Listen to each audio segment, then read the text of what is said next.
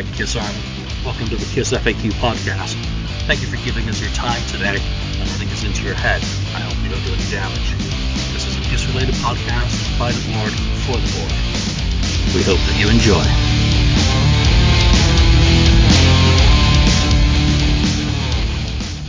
Five, four, three, two, one. Welcome to the Kiss FAQ podcast. I'm your host today, Julian Gill, admin on the FAQ message board, and I am joined by a special guest, Dave Donnelly. Good to meet you. We've known one another online for quite a few years, and for anyone who doesn't know you, why don't you just give them the 50,000-foot view of who are you? Well, I'm a seasoned session musician, live and studio, and played with a lot of sort of artists much bigger than me, and so I've been touring the world for the last sort of 12 years or so. We'll talk about a single that I've got coming out soon, but I've done something of my own. I've basically been a sideman to many better known people than myself. But I'm obviously I'm a big Kiss fan. And a big record collector as well. I mean, I do have about 1,000 CDs upstairs, but we're sitting in my middle room, which is the room that I like. I've just said to Julian in the warm up that it's usually a lot darker in here, and I usually just play my records, my vinyl in here, and so all my Kiss books are in here, and all my Kiss records are in here. So this is my happy place. So, welcome to it. So one of the things I've always told people on the show is that I want guests and friends on from all over the world. And Obviously it's many years since I lived in England and Britain, for that matter. So it's great to get someone on who is still residing on the Septic Isle, because my accent comes and goes, and as I have another beer, it'll probably come on a little bit stronger. But what I always like to do with a new guest is kind of introduce them to everyone else with their Kiss perspective, and what was the moment that you first experienced Kiss, because as a Brit, it's going to be a little bit different probably than many people. So what was that first moment that drew your attention to them? Well, it was, it's a weird one, because I was about 11 years old, and my family moved from a city in a town in England called Northampton to a city in England called Norwich, which is where we are now. And I was about 11 years old, brand new place, all a bit scared. And my mother said to me, she said, you should go and say hello to the lad next door called Bob. He's really into music, just like you. And because I was already playing, and I was really into bands like Sweet and stuff like that, and a bit of punk rock and stuff like that. But I went and met Bob, and Bob showed me his room upstairs. And the first thing I saw when I went in was one of those massive Kiss posters that they used to make, the really big ones. And it was like a sort of a live 1977 montage poster type thing, And I just pointed at it and just said, who's that? It's like, what is that? And he pulled out Alive 2, and I just remember staring at the cover with Gene with the blood, and because Gene's never ever looked like that ever again, did he? Really? There's something about that face. But it just looked incredible, and the fire in the middle of it, in the center gatefold, and so he put it on, and that was it. I was there. But the strangest thing is that the first Kiss album that I owned was this lad Bob. He went to Canada for a holiday with his family, and he came back with a Kiss album, and he came round to my house and he said, I bought this Kiss album in Canada and I don't like it. It doesn't sound very good at all. You can have it if you like. And he gave it to me, saying he didn't like it. And it was that. Oh my goodness. And he's right. It doesn't sound great, as in quality-wise. It's obviously because he was about 12 years old or whatever as well. So he didn't really know. I didn't know what bootlegs were. He didn't know what bootlegs. He'd just see it, and it didn't look like anything that he'd got before. And then after that, my sister, bless her, went to America for a holiday, and I'd got the bug by this point. and she bought me this back. Oh. And it's an American dynasty. Sorry, dynasty. Dynasty. No, yeah. What do you say? I still say I don't know. I flip between both. So yeah. It's dynasty though, isn't it? They say dynasty. Like dynasty. Well, see, dynasty is the TV series. I don't know. Anyway, so I have upgraded to things like this since,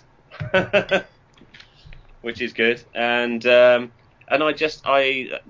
was my start basically. And I think we've heard the story so many times on Kiss podcasts that basically from that point on it was every Christmas, every birthday. What would you like? Dressed to Kill, please. Hotter Than Hell, please. Alive One, please. That sort of thing. And I built up the collection of every Kiss album on vinyl, except for when they stopped with things like Carnival and Souls and stuff like that. But nowadays I get a real kick out of. I got this the other day. I saw this on one of the Wax episodes, which and it's the orange one, which I love, and also being British. I was very lucky to get these bad boys all in a row. Oh, I loved those back in the day. Are those the coloured vinyl or the black vinyl? Coloured vinyl with the mask and everything. But the weird thing is, I've actually got. Do you know, Julian, why I might have two of these? The misprint one and the regular one. It's not misprint. I don't know. I'd say it's. Tell me. It's got Love in. One of them's got Love in Chains on the back. Yeah. The only copies Goodbye. I ever owned had Love in Chains on them. I never had one that had what's the B-side supposed to be? Goodbye. So I never found one that had Goodbye on it. So back when I collected singles. But you were saying that you were into the Sweet, and what were kind of your entry points into music, artist-wise? I'm thinking early 70s, Slade and the Sweet and whatnot, Gary Glitter and all that sort of thing. What were the bands that interested you, that really drew you into music before you even got into Kiss? Well, it was basically, you have to sort of younger people don't quite understand the whole thing of programs like Top of the Pops that we had in England, which was basically if you missed it on a Thursday at 7:00. That was it. You couldn't talk about it in the playground. And you guys, or maybe not you, Julian, but American people, it's the same with things like the Paul Lynde special or whatever, or Phantom of the Park. If you weren't there that night to watch it, you were stuffed. You didn't see it, and then you had to wait, and you had to hear everyone talking about it. So my entry point was programs like Top of the Pops. My dad, bless him, he's my late father now, sadly, but he was a jazz musician. And I wasn't really into the jazz thing because I discovered the drum kit in the basement at about age 5, and the stuff that he was playing me sounded impossible, absolutely impossible.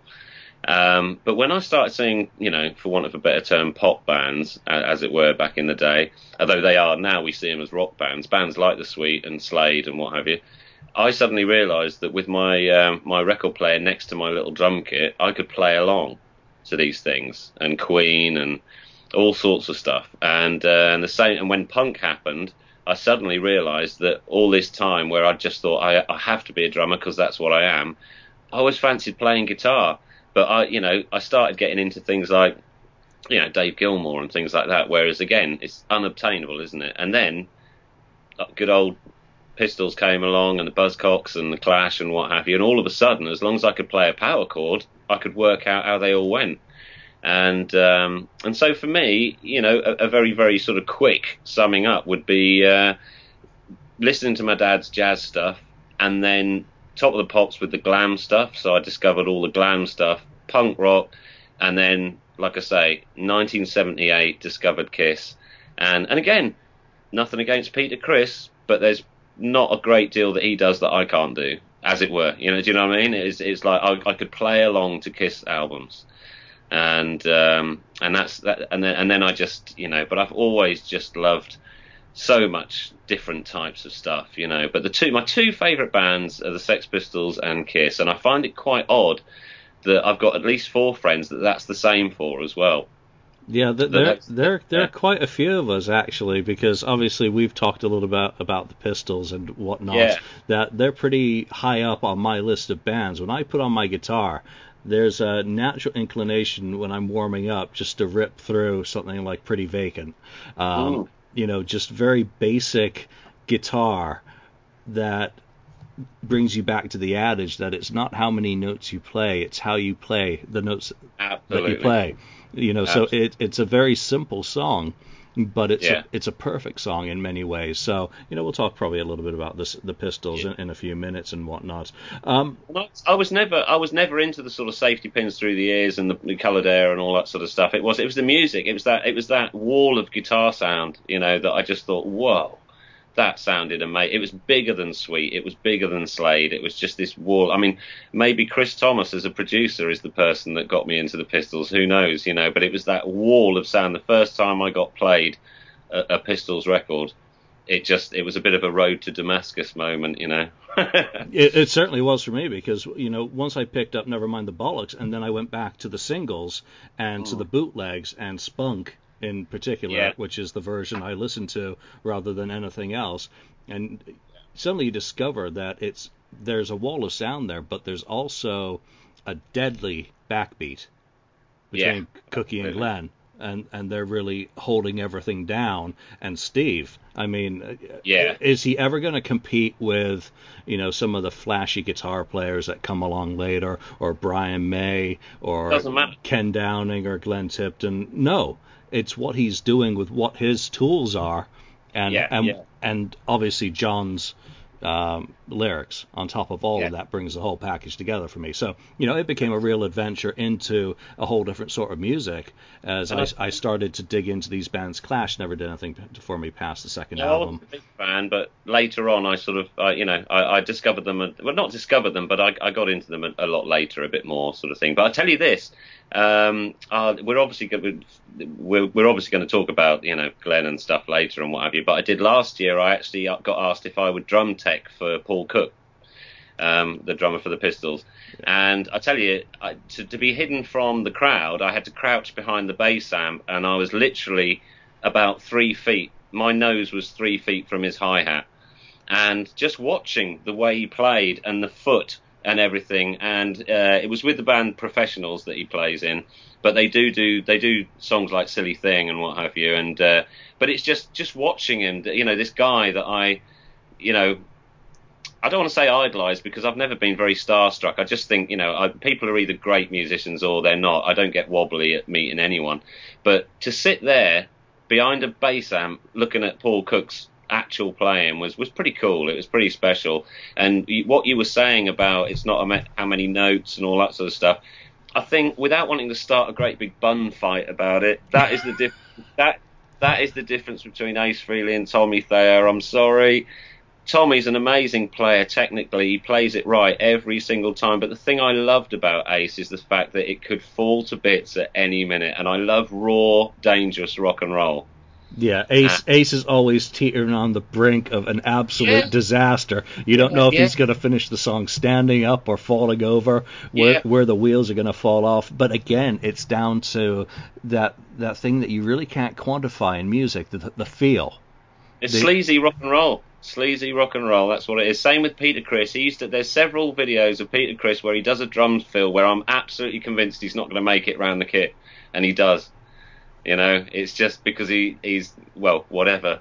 He might be under the influence of, but there are certain gigs where you can just tell is he going to make it through? And that's what I liked about the original Kiss was that it was dirty, raw rock and roll.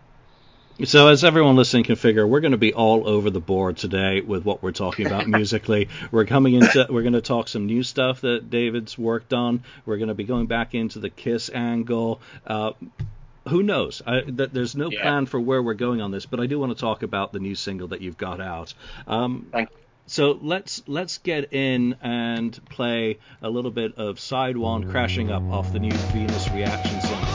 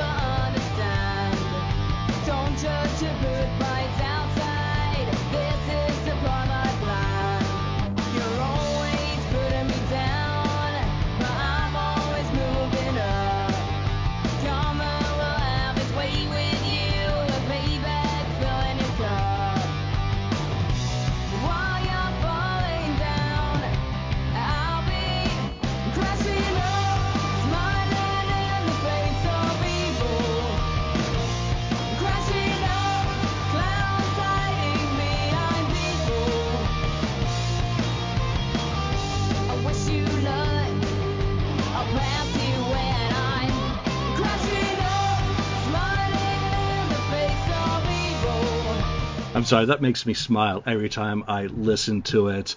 Cheers, man. I'm going to say I'm guilty of one thing, and that my immediate thought after listening to the single, and we'll play some of the B-side as well a little bit later, is I was thinking sonically the production reminded me very much of Paul Stanley's Live to Win album. That it's got everything I love about punk pop. Yeah. It's got hooks. I love your vocalist. I think she does an absolutely brilliant job singing that. The changes in voice just come across perfectly. And I'm not going to stroke you, but I love the arrangement. I love the song. I think it's a really, really hooky, catchy song, and I'm bopping my head. I don't fake it. So cheers. I'll take that because obviously, well, I don't know because I don't know whether you've actually got a copy yet, but it's I'm the producer, so I produced it. Okay, well, very well done. But you also play guitar on that track, correct? Yeah. And that's. Again, it gets back to a little bit of what we were talking about with like a Steve Jones, is that you're not bombing a hell of a lot of notes. You're just playing the right stuff in the right place. And I don't want to go into, a critique of your playing because I'm just not a good enough guitarist to go there. And it would just be a real prat if I did. But, it's fun. It makes me smile. And I do want to say, the purpose of this show is to get this single, some more coverage out there. So I do hope that people will give the Venus Reaction a chance. Tell us about the single and where they can get it, number one, and listen to hopefully some samples.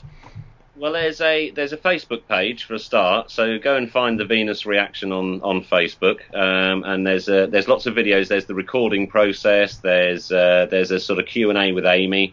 And there's all sorts of bits and pieces on there. But what it is like I said to you at the beginning, I'm session guy playing with lots of different people, and kind of taking the Kiss model of wanting to have a band that you'd like to see, But in their case, it was to see on stage. For me, it was what I'd like to hear, and I had a sort of wish list of who I wanted to do the single with, because I'd been drumming a lot. I'd been doing a lot of drumming, and I really wanted to get the guitar out again. And the first person I asked was Ed Graham from The Darkness, and I believe The Darkness are known in America, certainly, for anyone who believes in a thing called love. Obviously, they that will ring true. And so I asked Ed, because when I was doing the demo, I was trying to play like Ed. I wanted that sort of solid boom crack thing, and we're friends, But and I just said to him in the end, I said, "Would you play on something that I've got an idea for?" And he just said yes. And then myself and Amy had already met. I had done a session job I was playing guitar for a band called Sham 69. Do you know them? I have heard of them. Yes, yeah, If the King United and all that sort of stuff. And I was doing these gigs with them, and Amy was actually the drummer in the support band, believe it or not, And I was talking to her afterwards, and she was just saying, "Yeah, I want to sing though. Because I was saying you're a really good drummer, double kick and everything, And I said, she said to me, I really want to sing. And I said, well, send me something you've done, and I'd like to hear it, just quite casually. And then she did send me a little demo that she'd done, and I thought that sounds like a voice that I wouldn't mind hearing on stuff. And so, a little bit while later, when I was putting this together, I just thought I'm going to ask Amy if she'll do it, and she said yes. And so then there was only really the bass position left, and I'd already put a bass down for it, and I've been the drummer on and off whenever he's needed me for Glenn Matlock from the Sex Pistols. Although that'll annoy him if he sees if I say Glenn Matlock from the Sex Pistols, because the thing I love about Glenn is that he does so much different stuff. He's an amazing bass player and a brilliant songwriter, and I've seen him play with the Faces, Primal Scream. He's done a lot. He's done a lot. But yes, he got his big push initially with the Pistols, But it's his bass style. He plays with his fingers. I play with a plectrum, dung, dung, dung, dung, dung, sort of thing. And then I just suddenly started thinking, my God, what a rhythm section featuring Ed Graham and Glenn Matlock. So one day I just asked him. I said, Glenn, I've got this single that I quite fancy doing. Any chance you play bass on it? And without even batting an eyelid, he said, yeah, I'll do that. Yeah, I'll do that for you. So it looks like this. Is that coming up okay? Yep, that looks fine. In fact, I've got the original painting behind me. Look, can you see that? Oh, I thought that was one that you put in a frame up there. No, it's actually a full-sized canvas painting. Everything I did with this single, I did it exactly how I wanted it to be. That's why it is, it's a clear vinyl 7-inch single with, stuck to it, a download card. Because I do understand that not everyone's got a record player. Mm-hmm. And so the download card comes with lyrics and a biog and photos and an extra track. It's got the demo on it. And I've kept it off iTunes, kept it off Spotify, all that sort of stuff, because even if it fails because of what I'm doing, then I'd rather it failed because I did it from the heart.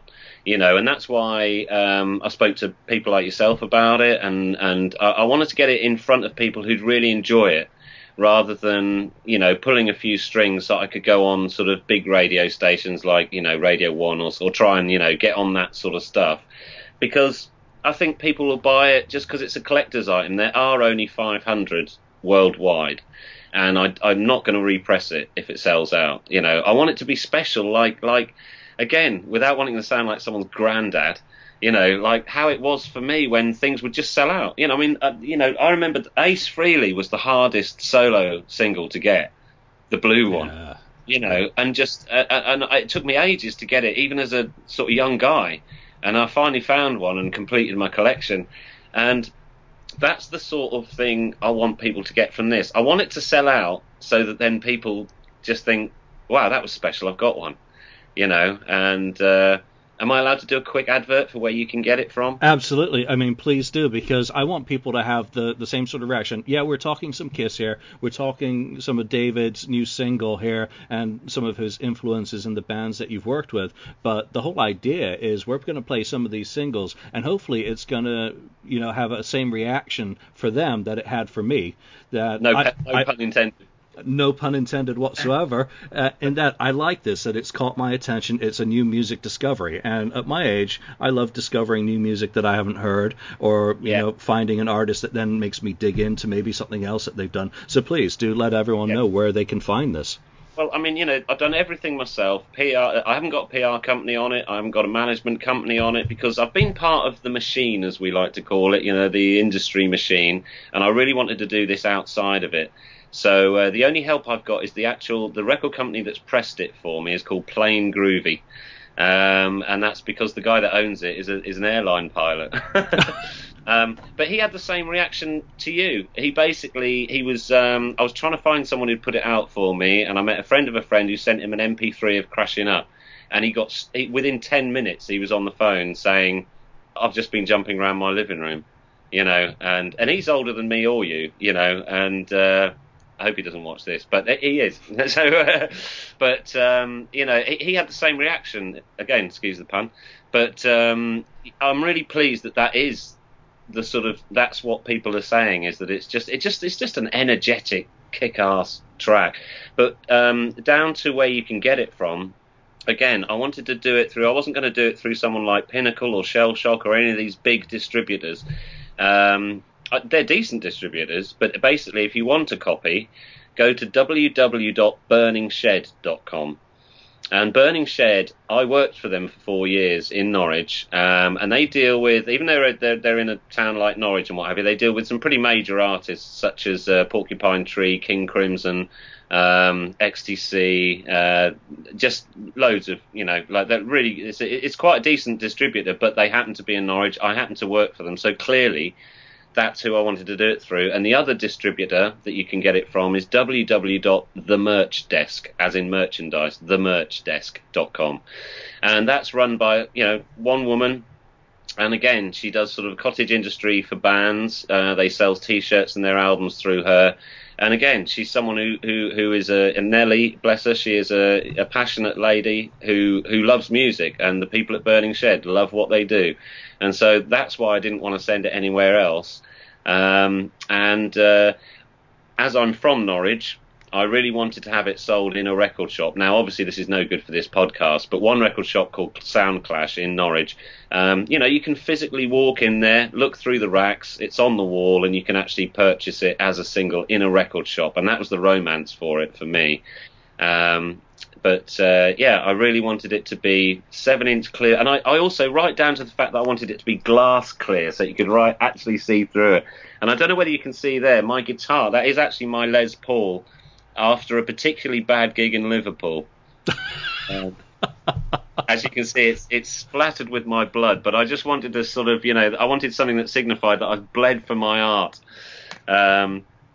And the thing is, I wanted everyone that was involved in it to have a slightly different role. Like Ed in the Darkness, he said that in the Darkness, they rehearsed and rehearsed and rehearsed, and they really sort of, honed it down and stuff. And this was just me saying, do you want to come and play on this? And the same with Glenn, no fanfare, no. I've kept mentioning his past to a very bare minimum when I've been doing radio interviews and press and what have you. I mean, they're always going to put it. But for me, I wanted it on there because I just thought he'd enjoy being with a different bunch of people, which I think he did. Because you think of the ages, Amy's 24, Amy's 24, Ed's 40, I'm just hit 50, and Glenn's just nudged 60. So it's I love the idea that it's lots of different people, and they all do different things. Amy is a cover model on various things. In fact, have I got it? Yeah, there you go. This is Amy in her sort of day job. Oh, she's a gorgeous lass with a great voice. She has got a pair of lungs on her, that's for sure. And but the thing is, she genuinely just loves rock and roll. She is, as you can see, she's there's a picture of her with a drumstick somewhere, but I can't find it. But there's another one. So, I mean, she is, but you should see her on stage. I mean, we've obviously not done gigs in this lineup, and that was another thing about the Venus Reaction, is that I kept telling people it's a one-off single. It's our debut and farewell, which I thought was quite a romantic thing. And it is. I mean, me and Ed will probably do some music together. Me and Amy are definitely going to do some music together. And as far as I'm aware, I'm still the drummer in Glenn Matlock and the Philistines. So, I mean, if that pokes its head up again, Glenn will give me a shout, and I'll go and sit on the drums for him. But no, there won't be another Venus Reaction single.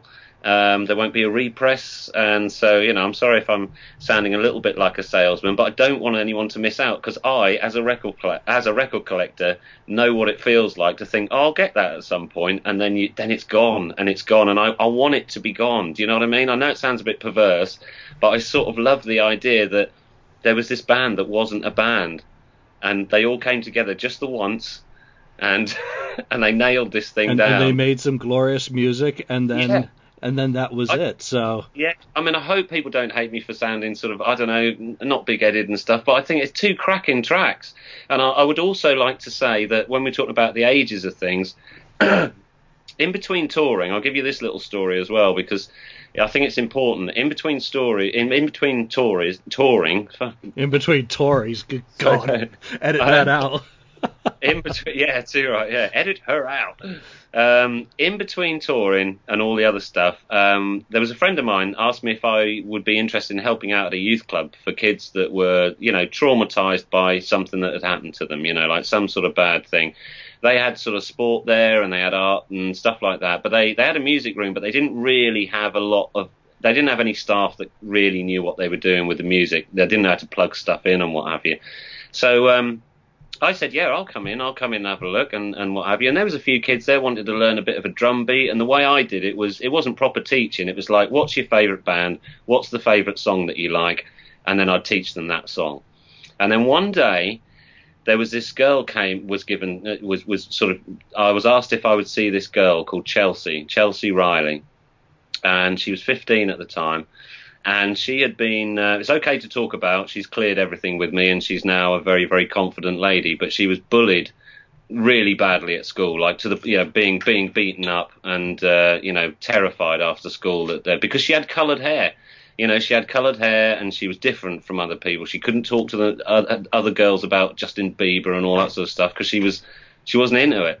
So they took a disliking to her, and I don't know whether it translated to America, but there was a terrible case in 2007 here with Sophie Lancaster, who was actually beaten to death for being a goth, and so I took Chelsea on. She was very nervous. She was very, very quiet and very, very sort of worried about herself, very unconfident. And she said she'd like to write her own song, which interested me straight away, rather than learning an instrument. She said she didn't write or play anything. So I said, okay. I said, I'm going to go and make a cup of tea. And I gave her some Post-it notes. Do you know what Post-it notes are in America? Do you have them? Oh, we do. We live with them. Yeah, and so I gave her a bunch of Post-it notes and a pen, and I said, well, you must be thinking something about what's happened to you. You must have thoughts in your head. I'm going to go and make a cup of tea, and when I come back, I'd like you to have written some thoughts down on pieces of paper. And when I got home, when I got back to the room, there was this table that was just covered in Post-it notes, and I immediately saw the phrase crashing up. And I said, what's crashing up mean? She said, well, it's not burning out. I'm not going to burn out. I'm going to crash up. I'm going to get over this, you know. And like I say, she was very timid, had her hood up and what have you and all this. So gradually she came out and she wrote lines like, you know, beauty doesn't come with a kiss. And I mean, that, what I like about what she wrote the full set of lyrics, and she wrote what I call universal lyrics, because if you listen to them, they're just about getting over a bad time and really like kicking ass instead of going under. I mean, she did try, but unfortunately, when you've got a gang of people beating the shit out of you, it's, you know, there's not a lot you can do about it. But lyrically, I think she wrote a set of universal lyrics. Clowns hiding behind people just means, you know, people that you put your trust in, sometimes you suddenly find out that they're not who they said they were. And I thought it was pretty insightful for a 15-year-old girl to come out with this, and particularly like the way that we clicked, and like I was well into my 40s by this point, you know, and but that shows what music is, isn't it? Doesn't that show that music basically transcends everything? Yeah, and so totally. If you do decide to buy the single, one of the extras on the download is me and Chelsea's demo, where I'm playing all the instruments and she's singing. And so that's pretty good. And Chelsea's got a decent voice on her now, but she didn't have at the time of recording, so that's why I didn't choose her to sing on the thing. And I asked her, would you be okay with me doing this? But I just think, for me, it's got a little bit of extra gravitas, because this girl was in a terrible place, and now she isn't. And although she was supposed to do an interview with a newspaper yesterday, and she's gone down with chronic tonsillitis to the point where she can't speak. So any KISS FAQers out there, you'll find her on the Facebook page and you'll see her and stuff. Send her some love. Poor girl. She can talk for England, and yet she can't actually utter a word at the moment because she's got tonsillitis. But she's a very brave girl, and she inspired me to come up with the sort of oomph of the track that we did, you know. Well, so I just wanted to put that forward. So, you know, ages wise, you got a 15-year-old, 24-year-old, etc., right up to Glenn, just, you know, nudging over 60, and together we made a bit of a special thing. And I hope I haven't bored too many KISS fans of talking about my own thing, but you know, there's clips on the Facebook page. You'll find videos, and there's lots of clips of Crashing Up, clips of Lifetime and stuff, so you can have another listen to bits of it and what have you, and see how we recorded it and all that. So thanks for giving me the time to just explain about the single, because it's not just another release. It's not a debut with a band trying to get somewhere. It's not career boost. We're all doing okay. Glenn doesn't need my help. Ed doesn't need my help, and Amy doesn't need my help. And it was mixed. Again, I wanted to do everything properly. It was mixed by Jim Lowe, who is a friend of mine, but he's also a Grammy-nominated producer and mix engineer. He's done everything. He's done 4 #1 albums for the Stereophonics, as well as stuff like Taylor Swift and Iron Maiden. And then I took it to be mastered by John Davis, because John Davis did the Led Zeppelin remasters with Jimmy Page and all that sort of stuff. So, you know, one of the reasons it probably sounds so good in your headphones, Julian, is, you know, I didn't just record it and then quickly finish it. You know, it was done, and even down to the cover painting. Like I say, this cover painting is a real painting, and it's a Norwich guy called Simon Pritchard. I wanted it all to be proper stuff. I wasn't going to give anything to anyone. That's why I don't want PR people over it and stuff like that. And Simon Pritchard is an amazing painter. And one day, when I've got some extra cash, I'm going to commission a Kiss painting from him, because I think what he's done for us. I don't know whether you can really see the sort of likenesses and stuff, but when you see what the real people look like, he's pretty spot on, and I love his paintings, and his paintings were in a rehearsal room that I used to use, and so I just made a note that if I ever needed something, that's the guy I was going to have. So I hope people understand that the reason I'm rattling on so much and boring everyone to death is because every step of the way I tried to do this single right for music fans and, record collectors and people who haven't got a record player that want to download it, and people who just want something that's a bit real. Do you know what I mean? It's not another cynical release, No, and that brings us into kind of a Kiss angle on this. That what I've obviously said that it sounds very good as a single, and it reminded me of Paul's Live to Win album.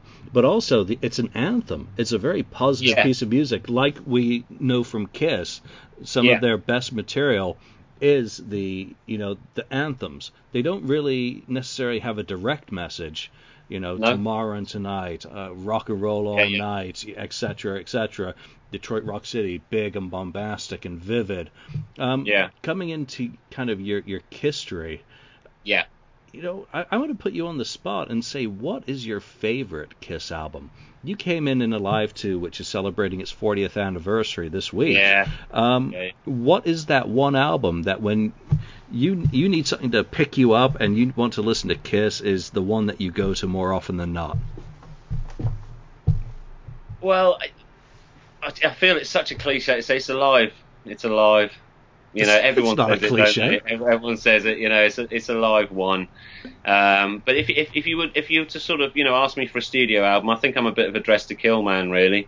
And I think some people say about the production on it, and I get what they mean and stuff. But if you ever played it really loud, well, it makes a difference. That changes everything. Usually, it does. It makes a difference. I think when you've got it on in the background and you're I don't know, doing the dusting or whatever. Maybe it does feel a little bit, but if you give that some welly and a bit of EQ, it's that dirty rock and roll album, But then again, there's stuff on Psycho Circus I think's ace. I don't know why people rag on Psycho Circus so much, apart from the fact that they lied to us, which is annoying. That's the thing I'd say to Gene. Did I tell you in any of my messages that I missed meeting them all and having a free meet and greet and everything? A couple of months back. No, how? Oh God. Well, like I say, I do a bit. I'm a producer as well, and I produced this band called Dax and Roxanne from Switzerland, and I did their debut album, and their PR firm are the same PR firm for Kiss and Guns N' Roses, and like 100 other metal bands and what have you. And the guy that dealt with their PR, he said to me, he knew I was a Kiss fan, and he said, do you want to come along to the, do you want a ticket for the Wembley thing? I can get you, meet and greet. And the night before, he went to the Water Rats Club in London where the Dives were playing, and Paul was there. And basically, this guy's job was to look after Gene and look after Paul. And he asked me if I fancied tagging along, and I couldn't do it because I was doing something else that couldn't be changed. And I just, honestly, I went through hell that night, just knowing. I mean, I've seen them, obviously, but that, I could have, oh, God. Yeah. So, yeah, let's not think about that, shall we? But, yes, that was that was a real missed out thing, because I'd love to have, had a word with the, have a word with the chaps. It would have been nice, but there you go. Maybe there'll be another time. You never know. Time's getting short with Kiss, I think, now. Yeah, or hear Gene listen to this single. Yeah, exactly. But that's the one thing I'd say to Gene is like, I love you, man. But the one thing I've always found a little bit sort of with Kiss, which is a little bit sort of heartbreaking, is when they sort of when they actually just lie to us. When they say to us about Psycho Circus, it's the new album, it's the 4 members and stuff. And do they really think that drummers like me are that stupid that we can't hear it? I was, apparently, because I didn't realize. I just don't have the ear to to tell the difference, I guess, between Peter Criss and Kevin Valentine. But Yeah, that was one of the things that bothered me for many years with Psycho Circus, and I was still living in Scotland when that album was. I was back in America by then. So that album, I hated it when I found out that they lied. Initially, I'm like, oh, this is a good album. This has got some good songs.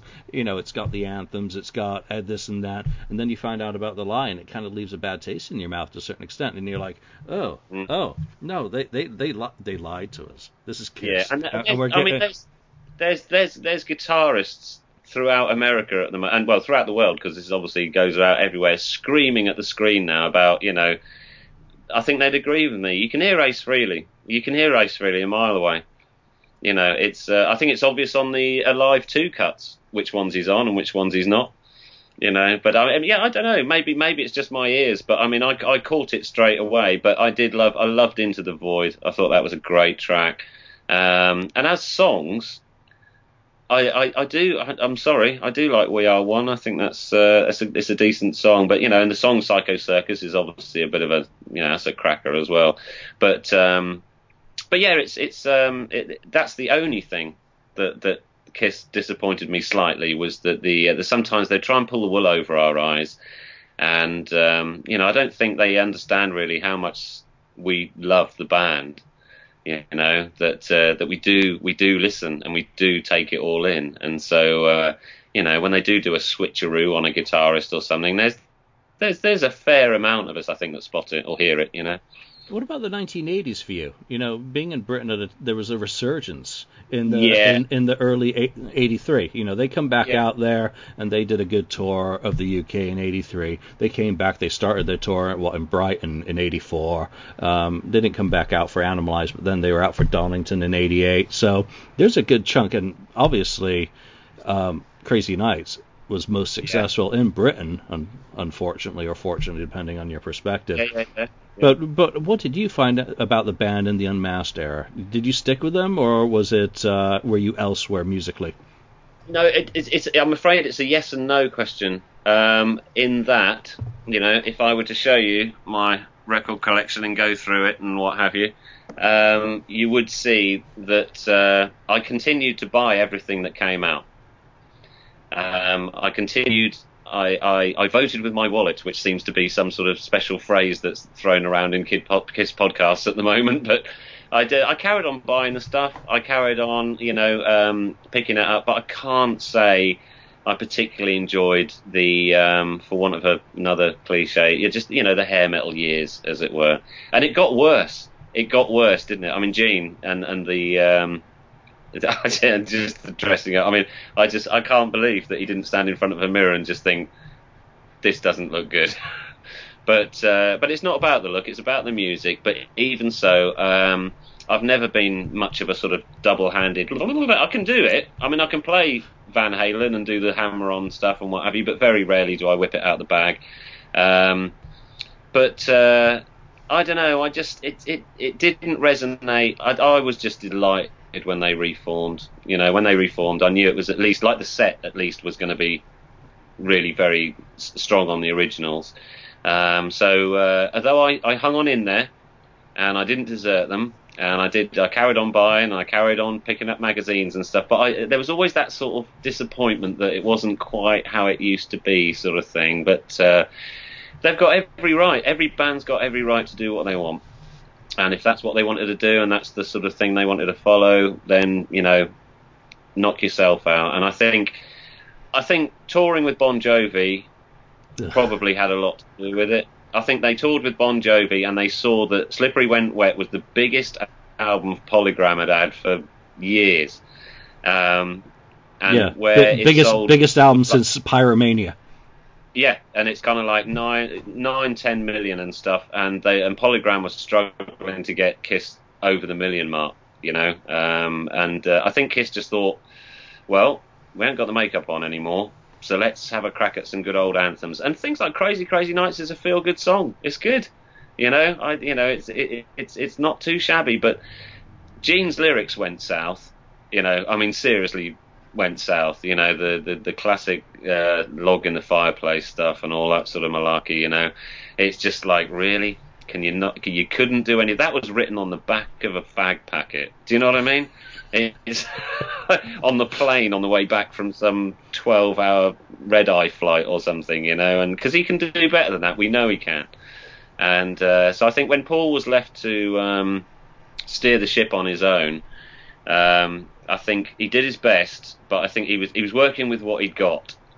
And good on him. He kept it going so that it picked up again, because obviously, Revenge was a much better album, even though still, Unholy and all that sort of stuff it still doesn't float my boat as much as a loud playing of Ladies Room or I Stole Your Love,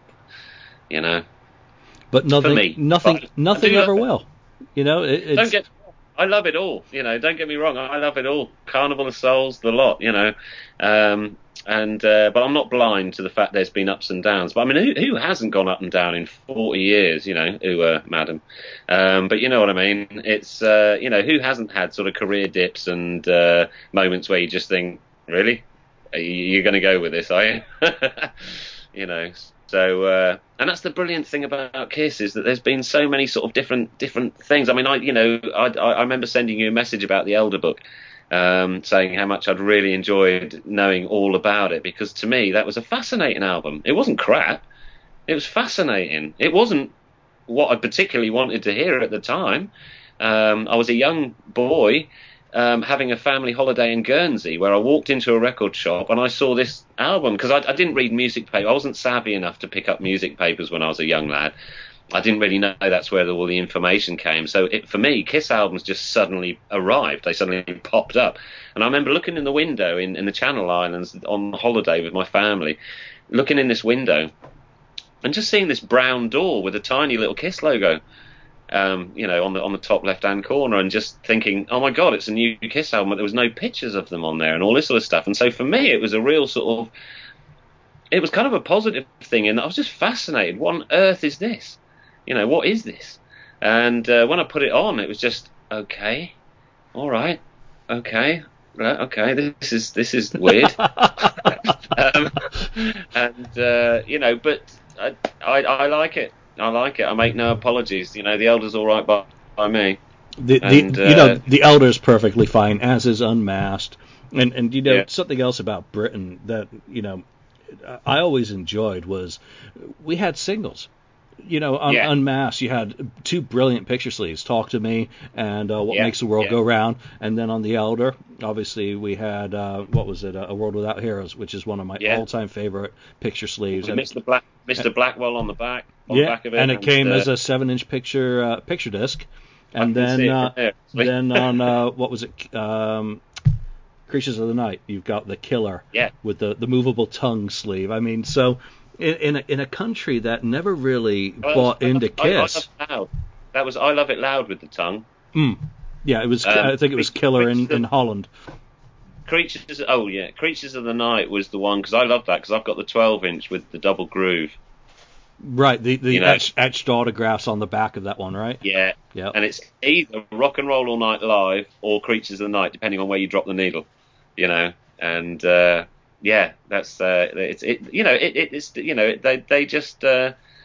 just always fascinated me as a band, and I love the music. There's so many assets to them.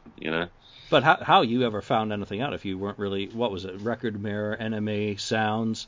So Britain had a very good rock press in the 70s. There's a ton of Kiss, and I've got clippings all over the place here from those magazines. I know. Everyone thinks that Kerrang! Well, Kerrang! Didn't come around until 82. And then it was the primary source throughout the 80s. So, there was a vibrant press that was covering Kiss through the 70s, through the 80s, but yet they never really caught on until Crazy Nights. I've got 3 of these, and they're just box files, and they're all full of Metal Hammer, Sounds magazines, all that sort of stuff, British stuff. I was one of these kids that would just take scissors to my magazines. I'm sure that if Mark Cicchini sees this, he'll be crying into his meatloaf. Yeah, he'll be he's but I mean, but I did cut up the magazines. I mean, if it was a special, then I'd keep the whole thing. But if it was just, I've got the tiny little bits that say they're playing Wembley on a certain date and what have you. I was really sort of keen. So I've got 3 box files absolutely full of Kiss clippings.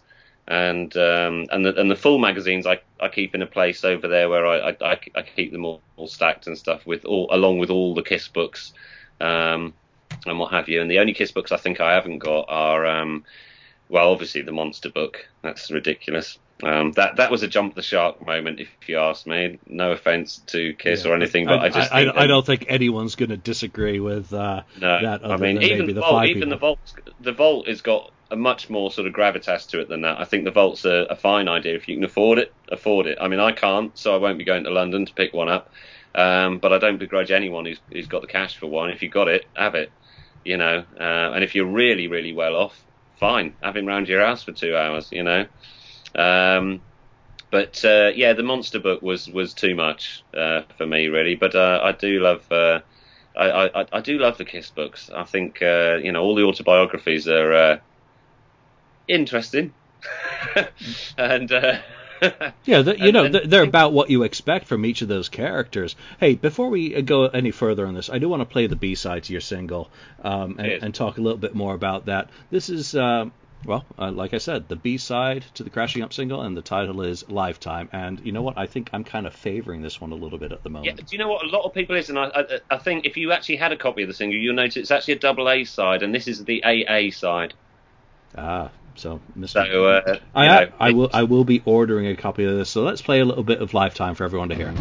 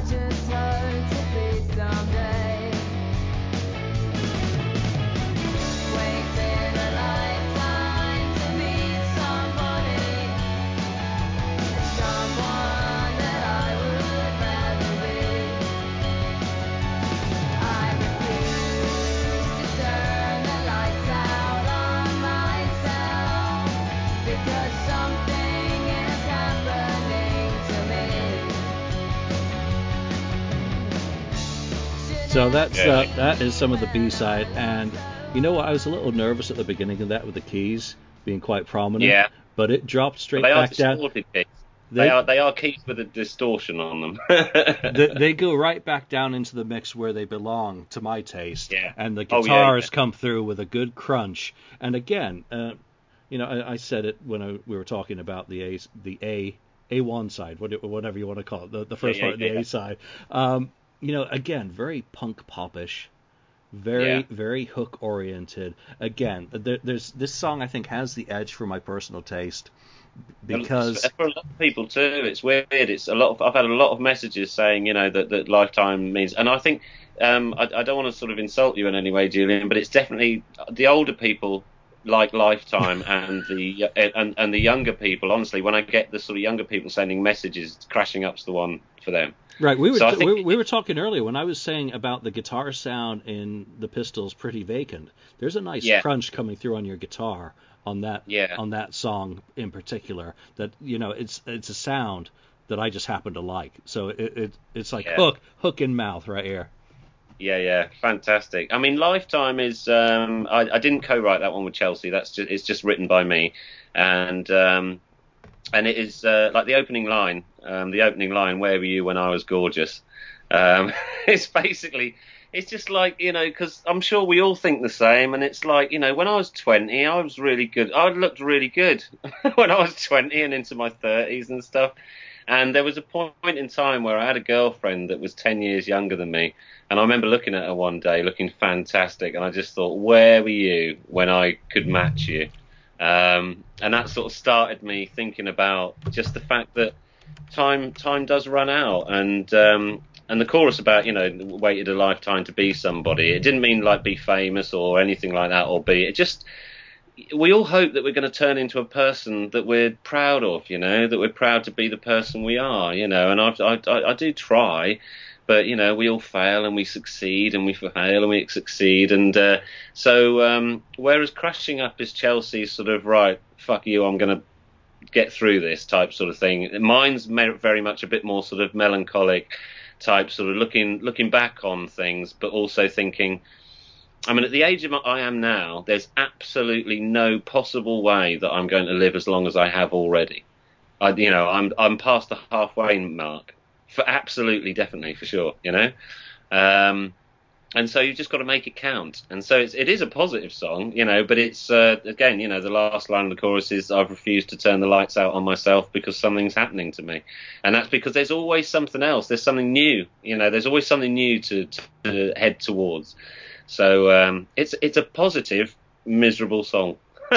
yeah, which takes you straight back to the early 80s. And the music that comes out of the original punk movement of The Clash, Buzzcocks, obviously the Pistols, Sham, kind of transforms into what was called the positive punk movement, wasn't it? Yeah. And that's where I'm kind of coming from. You have the Southern Death Cult, which jumps out again, some of the messages, some of the kind of imagery. I was immediately thinking, are you a bit old to be writing a song like that? Because that's a very youthful song. That's a very, again, the hope. Yeah, I don't get the melancholy. I get the regret, but I also get the hopefulness that that it's not. We didn't go into the Smiths territory, or maybe a little bit. And I know you've had a little bit of interaction on the Cure side of things, but we didn't we don't go into that realm. Well, I think that does have something to do with it, because when I was 14, I met Lol Tolhurst from the Cure, and we became sort of, for want of a better phrase, pen pals, I suppose, because he was always on tour and stuff. But I used to go and sort of, when I got a bit older, I'd sort of meet up with him in London. We sort of just became mates, really. And there was a period of time where I would go and visit, and if somebody was missing at rehearsal, I would stand in. And so, I have actually played, a few sets through with various members of the Cure, but never everyone at the same time. It was a weird period of time for them, as there was always somebody missing, But luckily, because I played multiple instruments, sometimes I'd get on the drums and sometimes something else.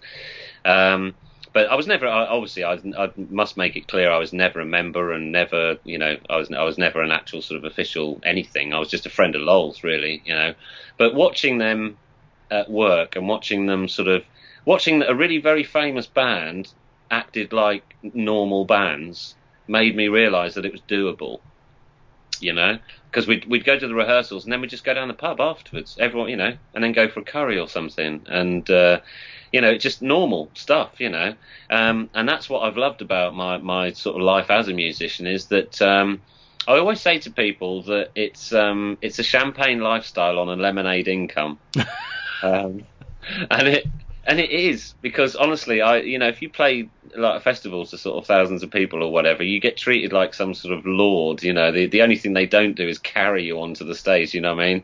I remember a festival in the Czech Republic where we had a caravan each, like a mobile home each, as a dressing room, and full of food and all that sort of stuff, and and that sort of thing. But then you get back home and you realise that you've paid the mortgage and bills for about a couple of months, but you need to get on with something else now, and I still live in a fairly, modest house in Norwich. I love it because it's mine, but it's not, I'm certainly not sort of, bathing in sort of, ass's milk, and I'm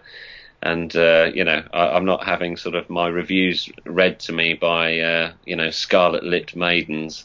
While I lounge about on my sofa, that's not the case. But you're making music, and exactly. In some ways, and obviously, if you watch our show, you know that Marcus Almighty is doing the same sort of thing that you're doing right now. That you've put a band together and put a single out, and that's what we're talking about. And we talk about Mark's music nearly every episode, and his adventure of bringing it to the masses. I played him these singles, both sides, last night, to throw them by another musician whose opinion I respect as well, and he had a very positive reaction to them as well. Which I almost should have had him on the show to talk music, but I was kind of afraid he might start talking shop and. I'm glad about that because he's a bit more of a metaler, isn't he? He's a real sort of No, he's more proggy. I mean, you mentioned King Crimson earlier, and he does a Yes podcast. He talks King Crimson. He's very technical on the production side, and yes, he's done some heavier stuff without a doubt. But judging from where his new album is at, musically, again, a very kind of hook-oriented melodic, for want of a better term, just similar in essence to what you're doing, where yours is hook, poppy. I don't want to say poppy. That just has kind of it's like Bieber, and it's not. It's not overly happy or syrupy. No, it's like heavy, cheap trick or something, isn't it? It's more that sort of thing. I think it's definitely. I want it to be catchy, and I want it to be sort of, I want it to be stuck in people's heads. But I also want an enormous guitar sound and the drums to sound massive. And I think that's the good thing about me producing it and being sort of, the captain of the ship, if you like, on this one. Because I knew what I wanted it to be like, and I have to say it's come out exactly how I wanted it to be. Which is great because when you're doing stuff for other people, there's always, a little something. I mean, I think, again, in one of our exchanges, I was saying last year I was playing on an album that was produced by Tony Visconti, which is obviously Bowie's producer, or Mark Bolan's, or Thin Lizzy's, depending on what your standpoint is. But I remember sitting in the booth with my headphones on, with my guitar around my neck, and asking Tony for directions. How do you want me to play this, and what have you? And you get that lovely, soft American voice of his. Okay, Dave. Okay, I want you to do sort of like John Lennon rhythm guitar, Dave. John Lennon rhythm guitar, he's brilliant at instructions, because I knew what he meant was just this, for this rhythm track. That's John Lennon rhythm guitar. What a brilliant instruction! And like I was saying to someone quite recently that I never take it for granted. I'm always excited, and I'm always wide-eyed about this. And I'm sure Marcus is the same. When he got his vinyls for his album, I bet he just had a real excitable shake to him, he's because whenever I get to do something that's really cool like that, whether it's Tony Visconti or whatever it is, and like you said about you pick up your guitar and play Pretty Vacant, how do you think it feels for me when I'm playing some festival somewhere and we're halfway through Pretty Vacant? I'm on the drums, I'll grant you, but I've had a couple of times where I've suddenly realised that the bloke who wrote it is 3 feet in front of me. And that's not to sort of, idolise Glenn or anything. I mean, we've been friends for like 15 years now, so he's I think of him normally as a normal bloke, but he did write 10 of those 12 tracks on that album, co-write them, and Pretty Vacant is all his, actually, lyrics as well. I don't know whether you knew that, but he did. That's a song he pretty much took to the band, finished, Well, and there's 2 Pistol songs that are my 2, and Pretty Vacant and Bodies. Those are my. Oh, yeah. Those are my. I can never hear those too much. I want to segue a little bit, and we're talking about the power of a single. And in my musical life, there's a single that ties into what you were just talking about, and you might know what it is just when I hold it up. Oh yes. Very nice. Back in Liverpool, this came out of Liverpool in 1987, December.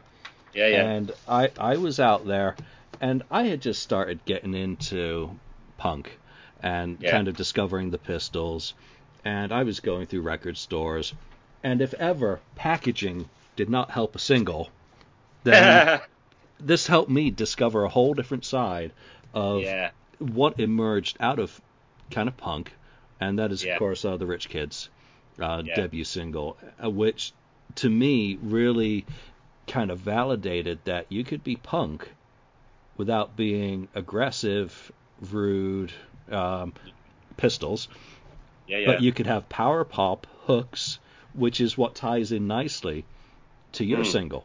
Again, very similar, that they're powerful music.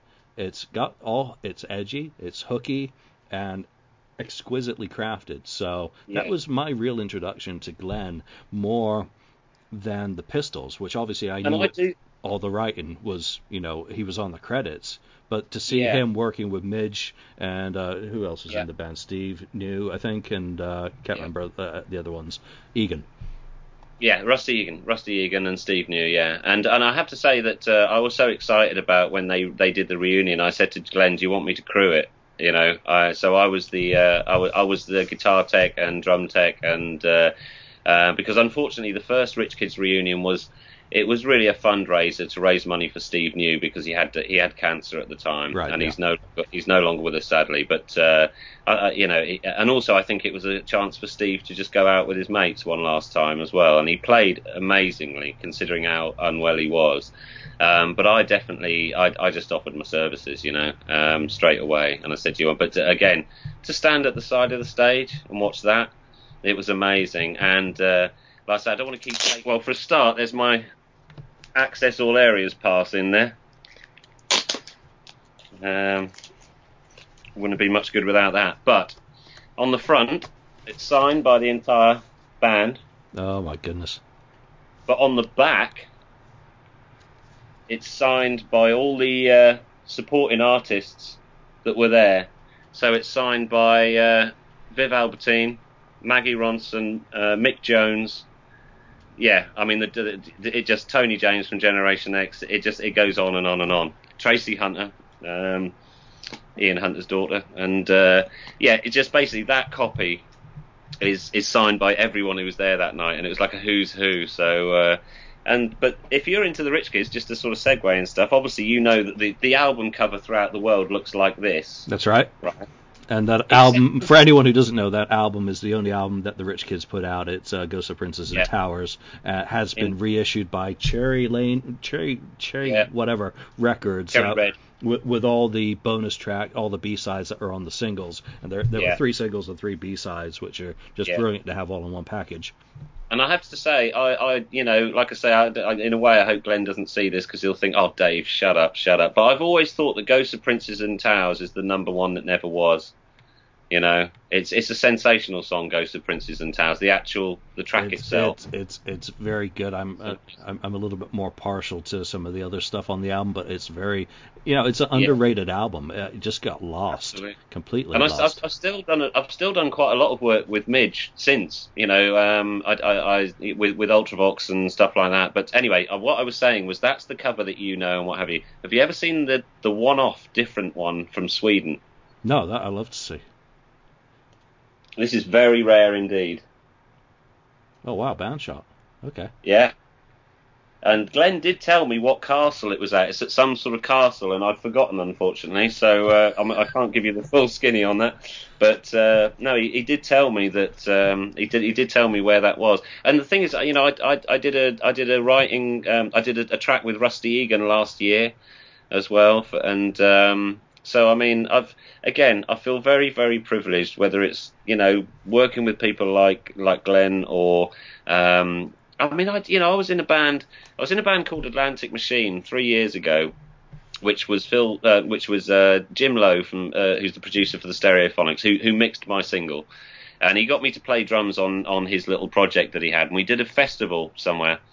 And at this point, I'd already started to get to know Earl Slick, Earl Slick, Hmm. the guitar player, and again, it's one of those moments where we were halfway through this encore where Earl Slick had decided to come on and just join us for the last song.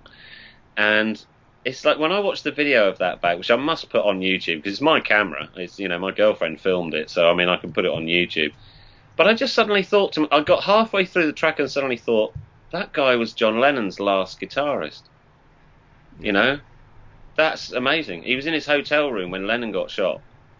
And he was all the Bowie stuff from not all the Bowie stuff, but from Diamond Dogs right up to the very last album, he'd been in and out of Bowie's bands and stuff, and yet he's just a decent guy. He's a very rock and roll guy. He's one of the coolest, older blokes you'll ever meet, and comes with very few airs and graces. He's a good guy, but I never tire of those moments where I just, like I say, don't think for a minute, just because it's very difficult sometimes when you're telling stories to not sound like you're name dropping all the time. But I've been really lucky, you know, and so all I'm doing is telling stories, and I've got to tell you who they're about. So, you know. I want to touch on a couple of the bands that you have worked on or worked with. Let's start with the Sex Pistols experience. You know, that was Oh, God. You in the role of Steve Jones, I believe. I was. It was amazing. It took me around the world 4 times. And It's incredible. you came to the U.S. with that act, didn't you? And you played 3 times, yeah. You played for what, upwards of 20,000 fans. Yeah, I mean, yeah. come on, the Pistols haven't toured in a few years, so and who knows if they ever will again. But you know, tell us about that and how you came to be involved in essentially a Sex Pistols tribute act. Well, it's just one of those things where you just there's a side of people, there's a side of a lot of people that really think that tribute bands are the least cool thing in the world and stuff. So I'm always just sort of wary of saying, but this band were amazing. I mean, if you look at any of the footage of them after 2006, because when I first joined, they had a different singer, bless him. But the guy that they got 6 months, 9 months after I joined, a guy called Nathan, is just it's weird. I mean, Keith Levine from Public Image Limited did some gigs with us, and he did some guest spots with us, you know, where we got him on, and it freaked him out. It really freaked him out because this guy is totally on it. And like you say, I mean, what can I tell you? It took me around the world 4 times. We did massive gigs in Brazil, and I think I remember. I think that was one of my moments where I remember sitting on Copacabana Beach on the white sand beach one afternoon when we were playing Rio, and we either had a day off or it was the afternoon before the gig. But I just remember sitting there, looking out at the sea with the big Jesus fella behind me and what have you. And I had this moment where I just thought to myself, I'm actually getting paid for this, you know, and. It was great, and we did. What I liked about it was we would try and play all the places that we could that the Pistols played. So we did play the 100 Club a lot, and but when we came to America, we obviously Winterland, as you know, is an apartment building now. But we did play, not Tulsa. What's the? I know one that we did, which I'll tell you about in a minute because it was brilliant. What was the first one we did? Oh, there's one off the American tour that I can't remember which one it is. But we did play. We did do Longhorn Ballroom in Dallas. Did you? Holy shit! Yeah. And the great thing is, the guy that owned it in '78 is this guy that owns it now. And he was telling us about that night, and obviously some of the audience were coming up to us afterwards and saying, you know, we were here first time round. And I think the best compliment the band got, because I left in 2010, but they're still going. And if you get a chance to see the Sex Pistols experience, I mean, the guitarist they've got, I think, is probably physically a bit of a better Steve Jones than me. He's a bit chunkier. And so he's got that. I always looked like a bit of a greased whippet in leather trousers and a string vest with a hanky on my head.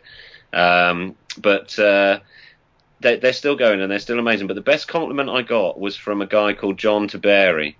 Now, Pistols fans will know exactly who he is. He was also known as Boogie, and he was their sound man. He was their sound man for the American tour, and before then too as well. Dave Goodman was the original sound man, but John Taberry was that guy, and he was also in charge of trying to look after Sid and stop him running off and all this sort of stuff. So, and he came to see us, and he took me aside at the end of it, and he said that was like being in a time machine, you know. And there was a lady there. Called Sue, who used to be called Sue Catwoman, and she's in all the punk photographs and all that sort of stuff. She was actually in tears because it was in the 100 Club, you see, and it was with the lights down, and us playing, and you know, you're behind a bunch of people. It was too much for her, you know. It just took her back so far, but for the sound man to say that I'd nailed the guitar sound, I was well happy with that. So although tribute bands aren't the coolest thing in the world, maybe, the thing is when you get a really good one, when you get a real good one like the Sex Pistols experience, who are still doing very well throughout Europe and in this country. I don't think they've been back to America for a while, certainly not since I left. But I'd still, they're worth the ticket price, honestly. If you just want to, if you just want to just go and try and just see what it felt like, or hear what it felt like, see what it felt like. And like I say, the singer Nathan is, it used to freak me out even, and he got asked to do something with Jar Wobble. Him and Keith Levine and Jar Wobble did a little thing, and Jar Wobble from Pill.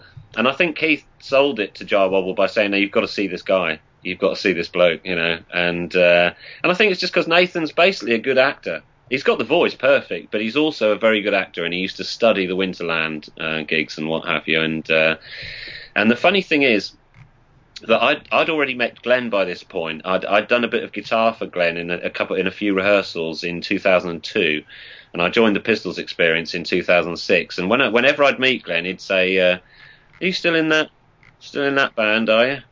And I'd go, yeah, it's all right, it's going well. And I always got the idea that Glenn might be more interested in me doing some stuff with him. Maybe, I don't know, maybe I got it wrong, I don't know. But I often thought, and so when I decided that I'd had enough, that I'd done enough there, which was after 4 years of just continual touring and continual travel.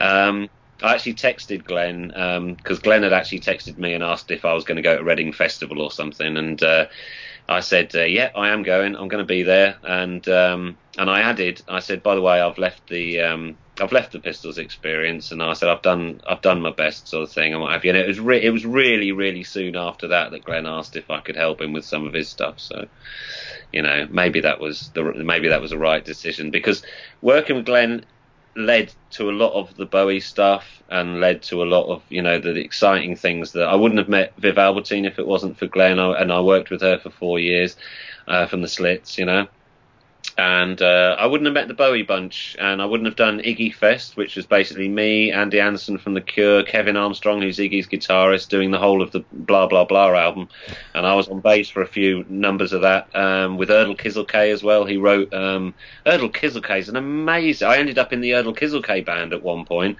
and he co-wrote with Bowie When the Wind Blows and tons of Buddha of Suburbia, stuff like that, and he's an amazing musician. So I mean, like I say, I'm still pretty wide-eyed about everything, but I can't. But when I think about it, when it comes out of my mouth and I say it, I think I actually did do that, didn't I? And thank God we've got YouTube and videos and stuff for me to actually prove it to myself, But yeah, I've got a lot to thank Glenn for, because a lot of things obviously led to other things once people had seen me drumming for the Philistines, So you were on drums with the Philistines. Yeah.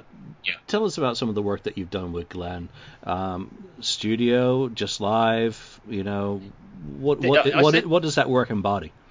Well, you know what? One of the reasons why, there's loads of reasons, but another one of the reasons why I wanted Glenn on my single is that I joined the drummer before me was Javier Whaler from the Stereophonics, and basically the Stereophonics kept, quite rightly, kept nicking him, kept pinching him, and there were various bits and pieces he couldn't do, and there was a tour of Canada, which I can't remember why he couldn't do the tour of Canada. I don't think it was the Phonics that time. I think it was something else, but Glenn said, "Could you do it?" And I said, "Yeah, I can do that." And when we came back from Canada, I think Javier did a couple of gigs and then just decided that having to balance the Stereophonics with the Philistines was too much, and I became the drummer, as it were, and yeah, I mean, we just carried on through that. Sorry, what was your original question? I forgot. I've gone off on a tangent there. And you're asking me to remember. I'm asking more about working with Glenn in the studio. Oh, the studio. Sorry, the studio. That's it. So what have you done with him, basically, in the Philistine side of things? Yeah, basically, sorry. What I was getting to was the fact that Canadian tour was the Born Running tour, and the album Born Running had just come out, and it just saddened me that in all these years, 6 years since then, we never went in the studio and recorded something after that, because it was a brand new album, and the stuff that Glenn's done in the studio since then, whether it's been with Zach Starkey or whether it's been with Earl Slick and Slim Jim Phantom, or whether it's been Glenn's solo stuff and what have you, we've never gone in as we just didn't. I didn't get to play on anything that's on record, and so another reason why I wanted Glenn on my single was the fact that even though I wasn't drumming and him playing rhythm guitar, which is what it was, that was the dynamic in the Philistines. It was me on guitar, him on bass, and Ed on drums, and with Amy at the front, and that was good enough for me. But yeah, I have to say one of my sort of sadness is that because the Philistines are actually a favourite band of mine, before I joined and to this day, I love Glenn's solo stuff and Philistines albums, and like the On Something album. Anyone wants to check out a Glenn Matlock solo album, I would say, or so Glenn Matlock and the Philistines, I'd go for On Something, which is fantastic record. And but no, we never did. We've still to this day, I've not gone in the studio with Glenn except for recording this single, and it was just gigging basically throughout Europe. We did a lot in Europe, Poland, Norway, Sweden, and plenty of British things and stuff. And it was all very stop-start because Glenn. One of the great things about Glenn is he's always doing something different. I mean, let's not forget, he got pinched by the Faces to be the bassist in the Faces for the reunion, and he's the obvious choice because maybe punk rockers don't realise that his bands that he loved were the Faces, the Small Faces, and the Who, and as well as sort of songwritery people and stuff. I mean, that's what Glenn is. He's a songwriter, I think, and an amazing sort of finger bass player. I mean, if people don't know Glenn's Matlock and where he's coming from musically, one of the first rock autobiographies I ever owned, I think it was the first, was I Was a Teenage Sex Pistol. Still have the hardcover. I can see mine from here. Yeah, I don't have the dust jacket for mine anymore, but it's just it's the original first printing. And that really tells you where he comes from musically, and that's where I gained a lot more kind of respect for the bands, be it Glenn Matlock or later from on the American side, the Ramones, who were very well versed in the R&B side. It opened up new doors for me musically. I mean, obviously I flashed the single, and that got me looking into the Small Faces, which full circle come around to Glenn on the reunion, of the Faces. It makes sense in a bigger picture, and some of the things that Johnny said about Glenn, pop and all that, but Glenn was very well versed on that side of music and being able to hold down a band, whereas Sidney couldn't hold the bass the right way around. That was image over substance versus substance over possibly image being the big difference there. So, I mean, Sid managed to do the sort of root note playing, the ding ding ding ding ding ding ding ding ding ding ding. He had that down, but until the drugs came along, and that's when you look at that Winterland gig, that's a guy off his face.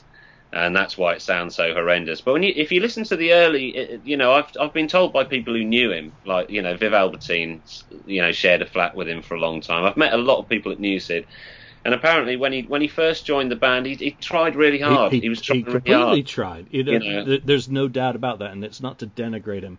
Obviously, he's grown greater than maybe he ought to in terms of where he was coming from musically, but in terms of where he was as an icon or a poster boy for the movement, he's much greater than he was. And that Winterland gig, I mean, regardless of it being a bloody train wreck, it's a wonderful train wreck. I can watch it endlessly, and the sound check's been put up on YouTube, and I was clicking like on that because it's just an incredible moment in music history. It's a band falling to bits, isn't it? Yeah, live and in Technicolor. So but the thing is with Glenn is, like, if you listen to the Glenn version, the demo sort of No Feelings, for instance, where Glenn's doing all these brilliant runs and all this sort of stuff, and then you hear the version on Nevermind the Bollocks, which is obviously done by Steve Jones. It's all Steve. And he was just matching the chords with the root notes, I mean, he did a fantastic job. I mean, obviously Glenn's still on Anarchy on Nevermind the Bollocks, and Glenn's on the B-sides of the singles and stuff, but I believe I know the rest is all Steve Jones. So Sid wasn't on Nevermind the Bollocks at all. And they've released in the box set, actually, they've released where they did try and get Sid to do a few things, and I think there's a version of Bodies and a version of God Save the Queen, I think, where it is Sid on bass. and you can hear it. Yeah, it's pretty obvious that Sydney versus Steve versus Glenn. There's a big difference in those bass lines. Yeah, absolutely. And Glenn's just got a great sort of groove to his playing, but he's really it's an aggressive groove, really. I mean, I don't know how he'd describe his style. He probably wouldn't want to. But I just think he's one of my favourite bass players, which is, again, it's what to be honest, I've had a couple of people sort of raise an eyebrow and say, well, Dave, this is an all-star single except you. But that's not what it was about. That's not what it's about. It's not about Amy being on the cover of magazines. It's not about Glenn being in the Pistols or Ed being in the Darkness. And Ed's got his 5 times platinum award on the wall, and he lives about a minute from where we are now, from my house. But he's got his MTV awards, he's got 3 Brit awards and all that sort of stuff. None of that, I promise, with my hand on my heart, none of that was important to me when I put this single together. I knew it probably helped shift a few, maybe, but I didn't care really. I didn't care whether that was why people would buy it. I wanted it to be good. I wanted it to be good, and for that, I wanted my favourite drummer, because I think Ed, even though me and Ed have been friends, and so I remember going to see the Darkness at one of their early gigs and just thinking, this is amazing. This is great fun, brilliant riffs, and Justin's hysterical, but he's really good, and they were just a fantastic band, and I remember just thinking, wow. And when Ed came to see me play with Glenn in Brixton, he came to a gig in Brixton of mine, and it's the first time he'd seen me, with Glenn, and afterwards Ed came up to me and he went, "You're much better than me, you're a much better drummer than me." And it's not true. We're different. Ed is way more solid and tasteful than me. I might be able to do a few more fancy fills, but Ed Graham's drumming style is just like being punched against a wall. And you add Glenn's bass playing into that equation. So, I hope people don't think to themselves, "Oh, well, you've just crowbarred some of your famous mates onto here," because I could have done that in a much bigger way. Really, I'm sure if I'd have sort of, pushed a few people that are, sort of, I don't know. I mean, I suppose they're famous enough, but I mean, like I say, it really wasn't about that. It was creating. How Kiss always used to say we wanted to be the band that we never got to see on stage. Mm-hmm. In the studio, I wanted to create a band that couldn't possibly happen, because there's no way we can play live, not with our schedules. I can't remember which one the American is, but schedule, but it's one of those. But with our diaries, they're never going to coincide. But I'll always play drums for Glenn if he needs me. I'm doing some I will do some more stuff with Amy, and me and Ed are, like I say, we live around the corner from each other, and we've been friends for a long time. So I'm sure I'll sort of lend guitar or bass or whatever to Ed if he needs me and stuff. But the Venus Reaction is a debut farewell single. It won't happen again, and the clear vinyl version and stuff, it will be gone. And like I say, it's not a hard sell. Don't buy it if you don't want it. But it's just like don't be upset if it's gone. So get on to I'll do it again, www.burningshed.com or www.themerchdesk.com if you want one. And like I say, it's a 7-inch single, but it has got a download card. There's photographs and there's a biog and there's lyrics to both singles, and there's both the tracks obviously on MP3, good quality MP3 as well, mastered by John Davis, and also you get me and Chelsea's version, which I had to have it remastered, because obviously we never thought at the time me and Chelsea were recording it that we were actually going to release it, to the public. So it's pretty rough, but it's good. It's still it's still got the bite of it, but it is it's that girl singing her song. And it's me playing drums, bass, and guitar, So I've got 2 more questions before we wrap up here.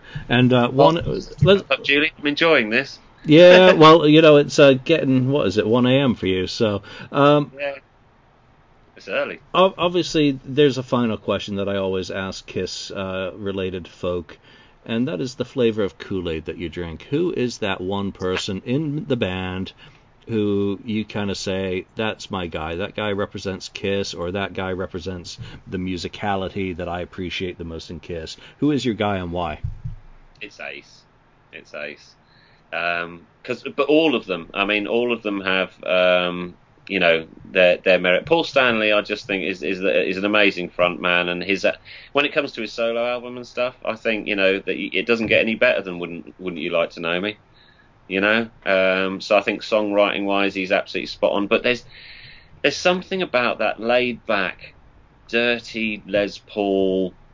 The way Ace used to just stumble around the stage, and still hitting everything on, and that was the one for me. I just thought, that guy's the cool one. But I love Peter Criss because I could play, like I say, when I was a young drummer, I could play Peter Criss stuff. His fills were good, but they weren't out of my reach.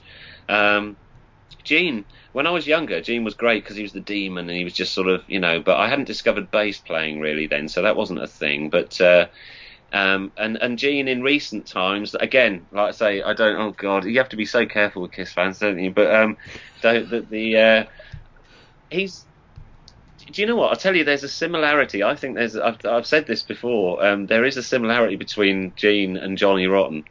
In that I've been in a room with Johnny Rotten countless times, and I've never fancied going over to say hello because I just know he can just, depending on what side of the bed he got out of, he'll take your head off or he'll be really nice to you and stuff. And Gene has become a little bit like that sort of weird uncle that comes to a family gathering and you're really pleased he came and you tolerate him because he was nice to you when you were young, but if you'd really rather he didn't speak and say anything. But I mean, the man's a genius. They all are. I mean, they, collectively and individually, they've got all their strengths and stuff. And Gene, I have a great respect for and stuff. But some of the stuff that comes out of his mouth, I just cringe, and I just think, just stop talking now. You're ahead. Yep. Stop it. Just now's the time to unroll the tongue and shut up.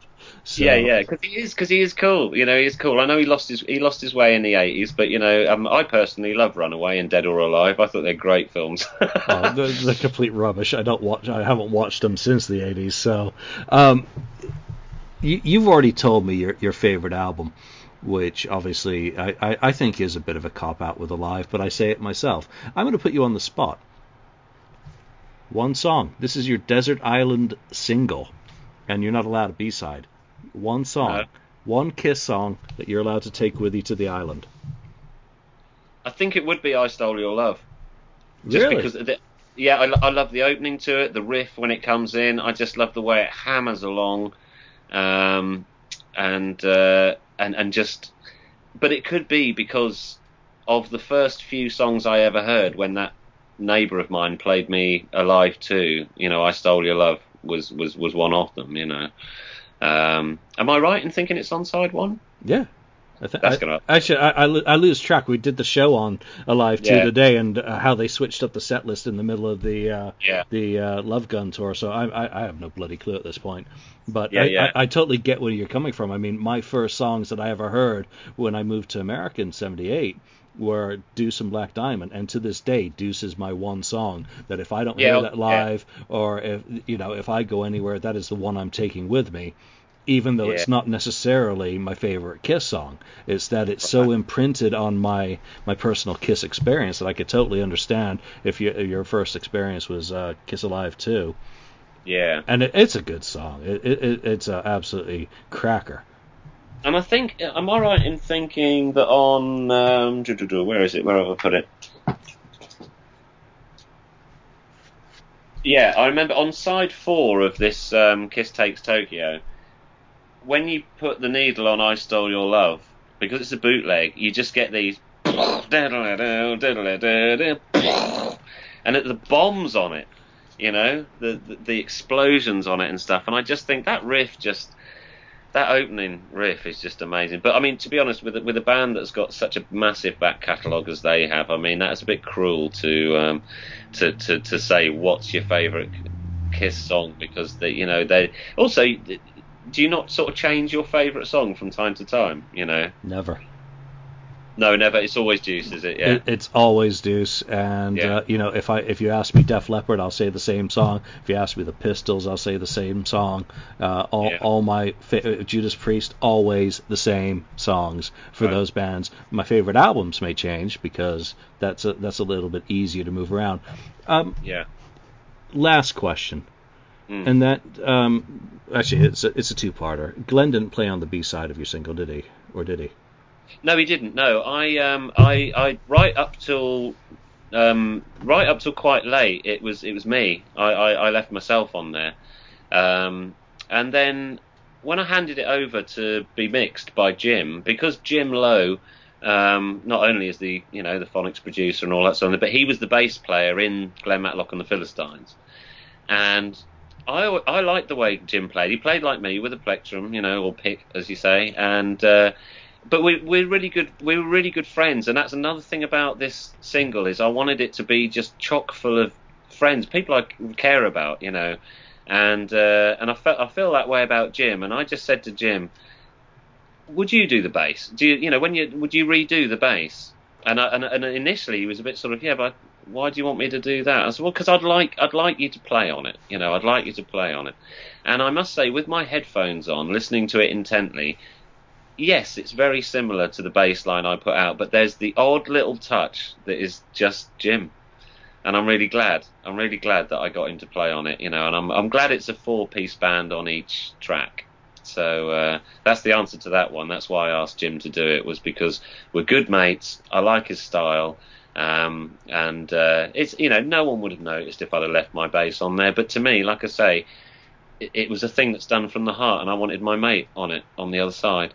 It makes it fun, and obviously I complimented your production at the top here, and I really don't go through the credits before doing that. I gave you a totally honest evaluation of just what I got out of the single. Yeah. Production wise, where do you want to be going? I mean, is that an area that you'd like to do more of, moving into the production realm? And Definitely. And if so, what sort of bands would you be interested in working with? Where's your wheelhouse, so to speak? Well, I'm still. I think one of the things that keeps you sort of a bit, younger of head, that's younger of mind, more than anything else, is to just keep dipping into stuff that stretches you, and then you can go into your sort of comfort zone as well. And well, the first thing I produced was a girl called Sasha Luffman, who was 16 and a brand new artist sort of thing. And I went into the studio with her and did a 4-track EP. And what I loved about that was that obviously she knew that I was the guy with the experience and all that sort of stuff, and she didn't know how to sort of work anything and all that sort of thing. But when we were recording, I loved the fact that she would stop me occasionally when I was doing guitars or whatever and say, "Dave, that sounds a bit 90s," so, and I'd realised she's absolutely right. I was using like a chorus pedal and a delay and stuff, and I was being lazy, and I wasn't. And she pulled me up on things. So, Sasha was great. And like I said, I produced the debut album by Dax and Roxanne. That's DAXX and Roxanne with only one N. They're from Switzerland, and we got some 9 out of 10s for the album, for the review, for the reviews and stuff. It was amazing. And that was my first production job on an album, a full album, taking a band that is like young 20-year-old guys, in their 20s, sorry, guys in their 20s, into the studio and doing that. And did you see the picture of Joe Elliott holding the sleeve next to his head? Yeah. Yeah. Bloody Joe. God. That's fantastic because and they've got some amazing gigs coming up. They're supporting him at the Roundhouse, which is a massive venue in London and stuff. And a legendary venue, isn't it? So I think that my production on that, without patting myself too much on the back, because I really wasn't. I'll be quite honest that I wasn't sure when I went in. Can I produce these 4 lads, and will they listen to me, and all this sort of stuff, But it was a very successful thing, and next Thursday and Friday, we're actually going back into the studio together, and I'll be producing another couple of tracks for them because they're going to reissue the album as a deluxe edition, because that's what you do these days. You give your album a year and then release it again with a couple of extra tracks. But it's great. I mean, and the sleeve was done by the guy that did the Nightmare on Elm Street posters. and all that sort of stuff. But yeah, if you like Def Leppard and you like classic rock, then Dax and Roxanne are good to check out. And if anyone out there needs a producer, then I guess I can do that for you. But I do like it. I also did a film soundtrack.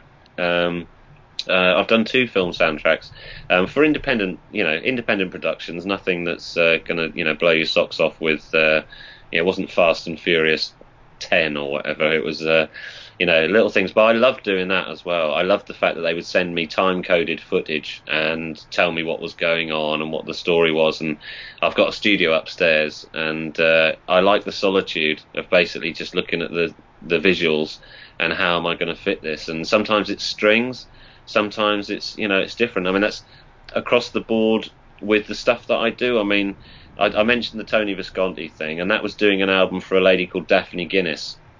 And Daphne Guinness has done 1 album already, and the new one comes out in March. But I've co-written and played guitar on a track there. And I remember I got sent some footage of Tony Visconti recording the 22-piece orchestra on it. It's just amazing, because when me and Daphne and Malcolm, who was the other co-writer, when we were actually writing it, it was just the 3 of us, chaotic. I just had a guitar and Daphne was just singing, and we sent a demo at the end of the night. It was about 2:00 in the morning. We just winged it over to Tony via email, and in the morning when we got to the studio, he just said, I really like that song. I really like that song you sent over. And I think we should do it for the album. It wasn't done for that. We weren't trying to make one for the album. We were just having fun. We just did it. But it ended up with a 22-piece orchestra on it. And when I went back to the studio to see how everything was going on, there was Andy Mackay from Roxy Music doing some saxophone on something. Bloody hell. And yeah, I know. Those were my words, slightly harder, but yeah, they were, and so I love music. But my 2 favourite bands, if you had to desert island it as well, are Kiss and the Sex Pistols. Those are the 2 that do it for me. But there's a lot of, obviously, working with a lot of Bowie's musicians. I've really, really got a new appreciation of Bowie. I always liked him. All right. So what's your Bowie album? Pick your Bowie album right now. Ooh, Low. Really? Yeah. Wow. Okay. Or Scary Monsters. Wow, that's I'm way deep in the mix stuff, so I'll go with Ziggy for mine. Yeah. Obviously the Def Leppard connection there, and all the stuff that they've done over the years, I guess, has pegged me back into that rather than Hunky Dory or anything that came on afterwards. But yeah. I mean, but I mean, you say about the Ziggy thing is like, I mean, did you know that I was the original bass player in Holy Holy, Woody Woodmansey's band? Jeez, Woody. Yeah. So I was the bass player in that. It was myself, the aforementioned Malcolm that wrote with me and Daphne, Steve Norman from Spandau Ballet, and that. I mean, that's a weird friendship that I've had. I never thought I would be good friends with a member of Spandau Ballet. But he's a lovely bloke and an amazing musician. Plays guitar like a demon, and percussion and everything.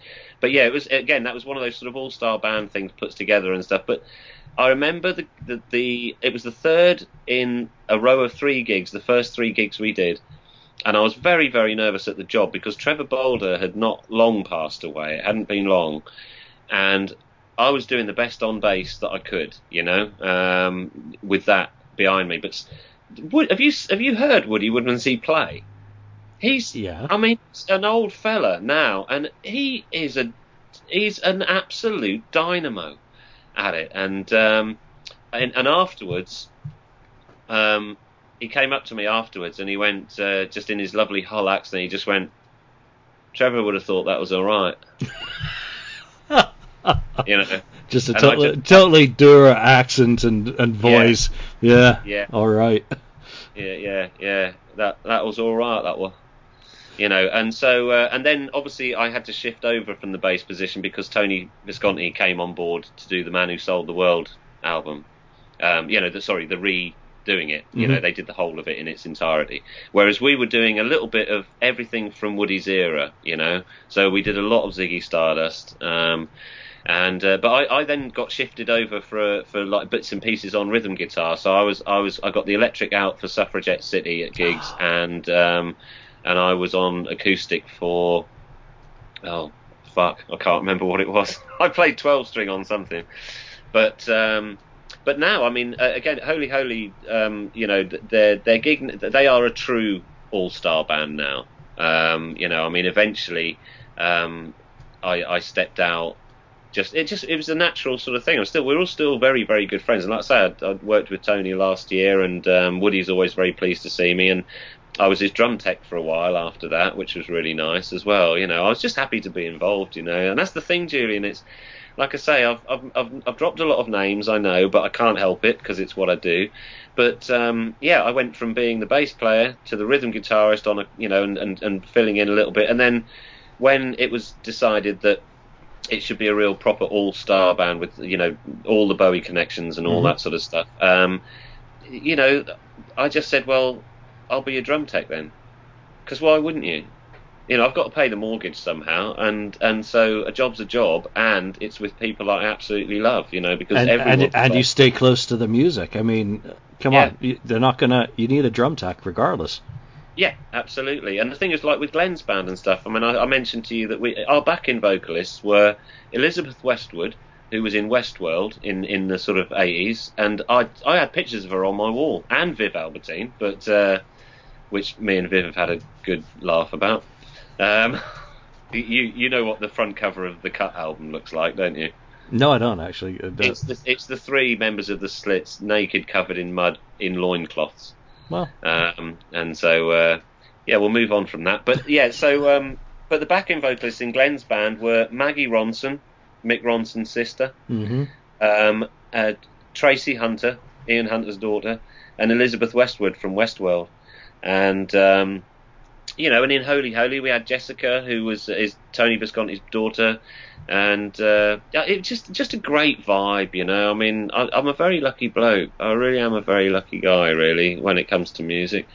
There's just been some absolute shining moments, and like I said in the song Lifetime, I mean, there's you've always got to think that the next thing, you never know what the next thing's going to be. So you got to keep a happy face on it. And of course, Glenn did perform at the Mick Ronson Memorial Concert, didn't he? Yes, I know you weren't a part of that, but that's a hell of a CD to pick up. Obviously, Def Leppard connections on there, Mick's on there. Yeah. I think Roger Daltrey is on there. Tracy Hunter's a really good friend of Joe Elliott's, and they did a single together. There's a Tracy Hunter Joe Elliott single. Did he? Because I know he did. What was it? Mick's last album, was it Heaven and Hell? Yeah. So and who produced the Rich Kids album? Jeez. You just said it. Yep. Mick Ronson. Yep. Mick Ronson. Yeah. So music. What I love about having this sort of conversation is music and how glorious it is. If you think about one of my all-time favorite albums, and then we'll lead out of here, it's Cybernauts, which obviously is Phil Collen, Joe Elliott, Woody, Trevor. And I always forget the last player on there, but basically the best of Bowie, the best of Mick, Angel Number 9, and some other really good stuff, Lou Reed on there. Yeah. Just absolutely. Oh, I've got to tell you this. I've got to tell you this story because it's just so funny. Because Glenn told me this story, and I think you'll appreciate it. And I think it's okay for air. But basically what it was that when Mick Ronson told him, it's a Mick Ronson story, that basically when he was producing Transformer, the Lou Reed album with Perfect Day and all that sort of stuff on it, which he did all the strings for and everything, I believe, But basically, halfway through the day, Lou had gone out for a while, and this fella came in dressed as a lady. And one of the more interesting types in the world, and apparently he came in and he said, "Is Lou here?" And Mick said, "No, he's gone out. Sorry." And he said, I'll catch him later," sort of thing. And the guy left, and Mick Ronson, obviously being from Hull, obviously he didn't have any prejudices or anything and stuff, but he wasn't quite down with it and stuff. So when Lou Reed came back, apparently Mick Ronson said, "Oh Lou, while you were out, one of them Transformers came in," and that's how the album got its name. It was Transformer. He meant transvestite, but he did. Brilliant. That's one of them Transformers. So yeah. I love that story. Because it's so naive and lovely, isn't it? It's kind of it's quite sweet. It's very down to earth. All right, let's bring this one to a close because we have gone on. We've covered a lot of ground. We have, and we didn't even get to talk public image. But there you go. That'll be another conversation. You did mention John Keith Levine. David Donnelly obviously has the Venus Reaction single out. We hope you've enjoyed the couple of samples that are out there. I will post the links to both of the websites for you. Again, very limited edition. This is a Kiss fan making music, and if you've kind of gotten part of the conversation that we've had today about all these influences, all these things that come into music, and you like what David has made, I certainly recommend it. I'm not going to do a 2-hour show with someone if I don't recommend it. It really is, as my catchphrase is, as simple as that. I'm not going to waste time trying to push anything on anyone. I wanted to talk to you about music. I wanted to talk to you about being a Kiss fan in England and having that experience that I kind of never got because of when I lived there and when I lived in Scotland. It was just fun to talk with you today about music.